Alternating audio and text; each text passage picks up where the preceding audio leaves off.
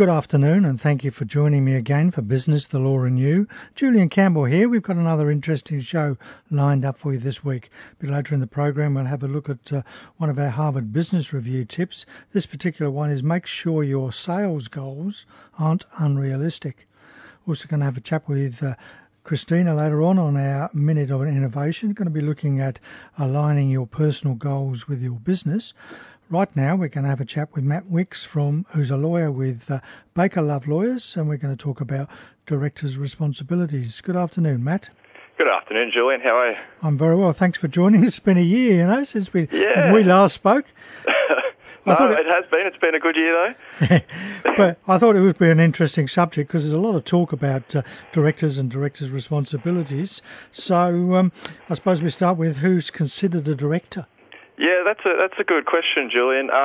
Obviously, directors are the people who govern a company on behalf of the shareholders, and this obviously is a term that's defined by the Corporations Act, and it's not just those who are validly appointed as a director by the company. So there are things such as de facto directors who are people who act in the position of a director without actually being validly appointed as a director. There's shadow directors who are those people in the background who essentially are telling a valid director what to do, and they act in accordance to those instructions. And then there's different standards that apply to executive directors and non-executive directors. Executive directors being those who are employed by the company in an executive capacity. So the Corporations Act sucks in all of those different categories of people and deals with them as directors. Okay, so what are some of the main directors' duties? Again, those duties are set out in the Corporations Act as well as within what we call the common law. And there's a number of directors' duties which all of the people I just discussed must abide by. So some of those include a duty of care and diligence. And this requires directors to act with a degree of care and diligence which the law considers a reasonable person in their shoes would be expected to show in that role. Another duty is a duty to act in good faith, which involves acting in the best interests of the company and for a proper purpose at all times. So, for example, if there's a conflict of interest, a director would have to reveal those conflicts as they arise, and that particular duty is held at a particularly high level. It's what we call in the law of fiduciary duty, and it holds higher penalties for those who breach those duties. There's also duties relating to the proper use of position and information within a company. So if a director can't use their position to gain an advantage for themselves and make decisions or use information to do that, obviously, your role as a director is to act in the best interests of shareholders, who they often represent, and the law holds them to this responsibility. One of the major ones, which most people are probably aware of, is a duty to not trade whilst insolvent. I don't have time to go through that one today. It's a massive topic in itself, and we'll leave that for another day, I think. But they must be obviously aware of the financial situation of an organisation. Oh, absolutely. They've got to be acutely aware of the financial situation of the company. Obviously, there's a number of reporting requirements to ASIC, which are obviously very important roles of directors as well. It's important that they stay on top of those things. Are there any duties that are specific to a particular company? Look, there can be, Julian, and look, one of the things I usually advise clients is to make sure they're on top of the company's governing documents. So a company's constitution or a shareholders agreement may set out particular duties of their directors that go beyond those things contained within the Corporations Act or in the common law. So it's a good idea to make sure that if you're a director of a company that you're well across the contents of any shareholders agreement or the Constitution to make sure that you're fully compliant with your duties as a director. So I think that leads us to the big question: what happens if you breach your director's duties? there's a lot of doom and gloom involved with that, Julian. There are penalty provisions in the Corporations Act which apply to the duties that I discussed earlier, and these can include criminal sanctions. So, for example, if you were to breach the duty of good faith or to improperly use information or position, those offences are what are more so dishonesty offences, and they can be punishable by up to 5 years imprisonment. So fairly hefty punishment for those sorts of offences. Beyond that, there's also civil sanctions that apply under the Corporations Act, and this can make the individual director liable to pay a substantial fine. Actions can be commenced by ASIC, particular shareholders, or even creditors who have suffered due to a director failing to comply with their duties. Beyond that, a director can be disqualified by ASIC or a court for a fair period of time for acting as a company office holder due to breaching one of these duties. And obviously, the other impact it would have is any breach by a director will have negative impacts on the company's performance and reputation. So these aren't strictly legal ramifications, but the shareholders certainly miss out once word gets out that the directors have been misleading the public. So look, there are always exceptions to the rules. There's a number of defences under the Corporations Act to breaching directors' duties.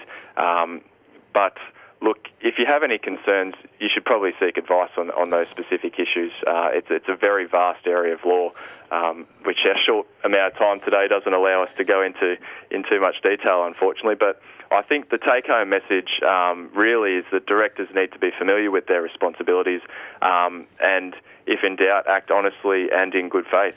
Just one quick one, and yeah, of course. You've alluded to it just now with a director not allowing a business to trade insolvently. And a lot of people, particularly in a very small business where there is one director and one shareholder and it's the same person, they think they're covered if the company goes into liquidation. But as a shareholders, they're covered, but director, they're not.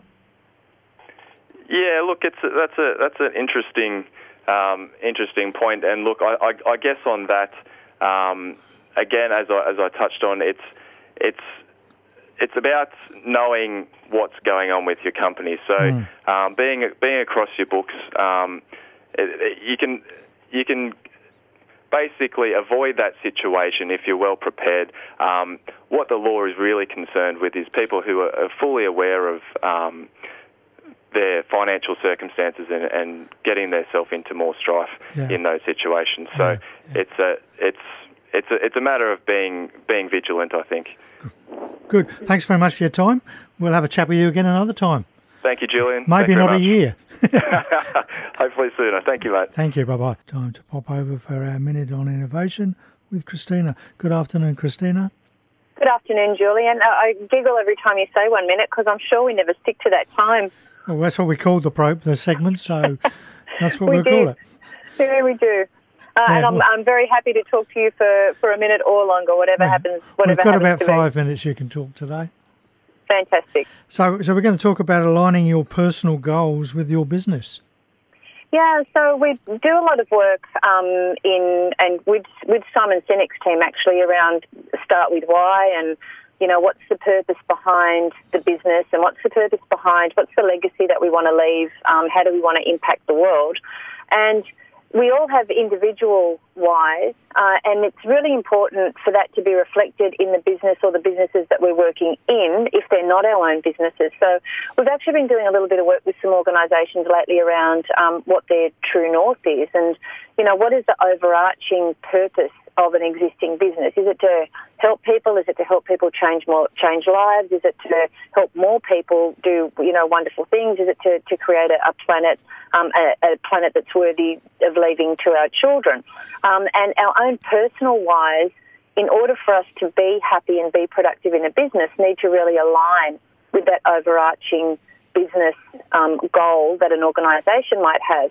And we've talked in the past about, how to recruit people so that is aligned. Their personal why may be aligned with what your personal why is. So that is quite an important issue for a lot of people. So onboarding is clearly important. And we've talked about Zappos as well. and Zappos have an amazing, 4-week onboarding system. But Zappos also have recently experienced in the last couple of years their highest attrition rate. So how that worked for them was they changed their whole management structure. They were going into this management of holacracy, and at the end of the day, there were some people that were in the organisation that weren't comfortable with that management system and they left. So the moral to that story really is people do leave organisations when their why doesn't align with the true north of the business. And that's totally okay, because what then happens is they move on and work with organisations that they're comfortable with, and the organisations then thrive with the new people that come on board. And also the existing staff. We've talked many times about how productivity increases with a healthy workplace culture. But for me, it's a really important alignment that you need to be in unison and you all need to be headed in the same direction as the business that you're operating, either as your own business or if you're working in somebody else's business. Yeah, I think that's some fantastic points there. What I find, though, generally in a lot of businesses is the why or the goals of the business or the values of the business are not clearly expressed with their employees. Yeah, that's true, and a really useful exercise that we did with one company in particular. They've got these. Most organisations have got values and vision hidden in drawers somewhere, and whether you want to put them out and stick them up, paint them on a wall, take a photo, whatever it is relevant or irrelevant, depending on whether you're prepared to walk the talk. So one exercise that we did with an organisation, they had about 30 people, or they have around 30 people in the organisation, and they had 6 goals. Or 6 values that they wanted to live by. So we suggested that they divide their 30 people into 6 groups, and then those groups were then responsible, 1 group per week, for giving the organisation some way of turning that vision, that value, into a verb. So how are they actually going to act out honesty, integrity, and they can be very small things. So, for example, one of their values was that they always act with honesty. And we said, well, how do you portray honesty? What does that mean to you? And one of the team members said, well, if we can look somebody in the eye and have the conversation, then that for us portrays honesty. So the exercise for that week was when you were talking to somebody, you had to look them in the eye. There was no looking away, looking at a phone, looking down at a paper, referencing a computer. It was eye-to-eye contact. So small things like that that remind you of the values that align with the why and the overall mission of an organisation work really well. I think the other thing that's important is that the employees also have to have passion, the same passion for the business that the owner has or the management has. And I was at a conference recently, and they were talking about this particular coffee shop, and the staff were very blasé about it. And they spoke to one of the staff members, and he said, "Well, I don't even like coffee." How bizarre! Yeah. Yeah, I totally agree with you. Yeah, that passion needs to be reflected. But the other thing is that your employer or the management need to allow that passion to shine through as well. If you want to stick to the coffee scenario, there's 2 examples of coffee stores I walk past almost daily. One of them, the sole barista in there is standing behind, looking down. There's nothing welcoming about the store at all. And the other one, they've got music playing. The guys are chatting to everybody. If they're not chatting to people there, they're talking to each other. Changes the vibe completely. Yeah, all right. Well, thanks very much for your time, Christina. We'll have a chat with you again next week. Look forward to it, Julian. Have a great week. You too. Thank you. Bye-bye. Bye. Christina there with some ideas on aligning your personal goals with your business. And yeah, it's okay for staff not to be comfortable. They can move on. We've got time for a couple of our Harvard Business Review tips. This one here, make sure your sales goals aren't unrealistic. When a majority of salespeople miss a goal, it's often because the management team or yourself has set the goal too high. Unrealistic goals not only dampen sales, but also cause not top-performing salespeople to get frustrated and leave. Here's how to assess whether your sales goals are stretching into the impossible. First of all, track historic goal achievement outcomes.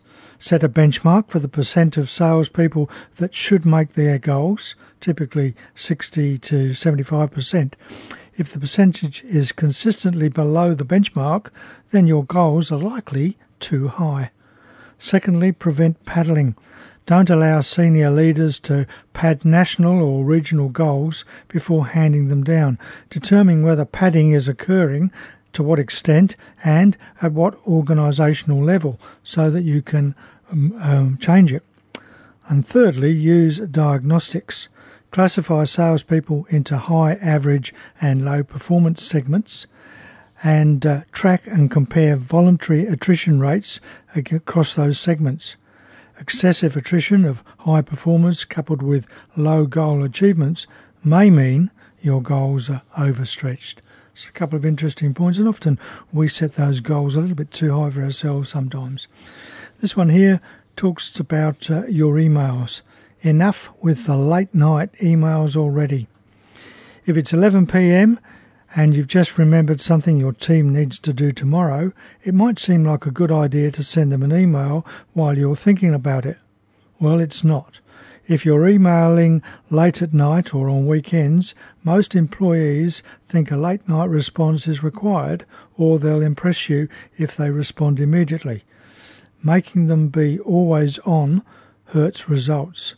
A frantic environment that includes answering emails at all hours doesn't make your staff more productive. It just makes them busy and distracted. When they're constantly monitoring their email after work, they are missing out on the essential downtime that their brains need. Creativity, inspiration and motivation are depletable resources that need to be recharged. So refrain from after-hours communication and be clear about expectation. Set up policies to support a healthy culture that values downtime. Well, thank you for being with me for the last half hour. I hope you enjoyed the program. We've looked at those director responsibilities with Matt Wicks from Baker Love Lawyers and aligning our personal goals with Christina. In a moment, Jane Klein will be back with you with more of your easy listening favourites. Next week, we'll have a chat on innovation with Christina. We'll have Tony Vidre from AV Chartered Accountants looking at some tax issues and some more business and legal news and views that may affect your business. I'd love your company again for Business, the Law and You at the same time next week.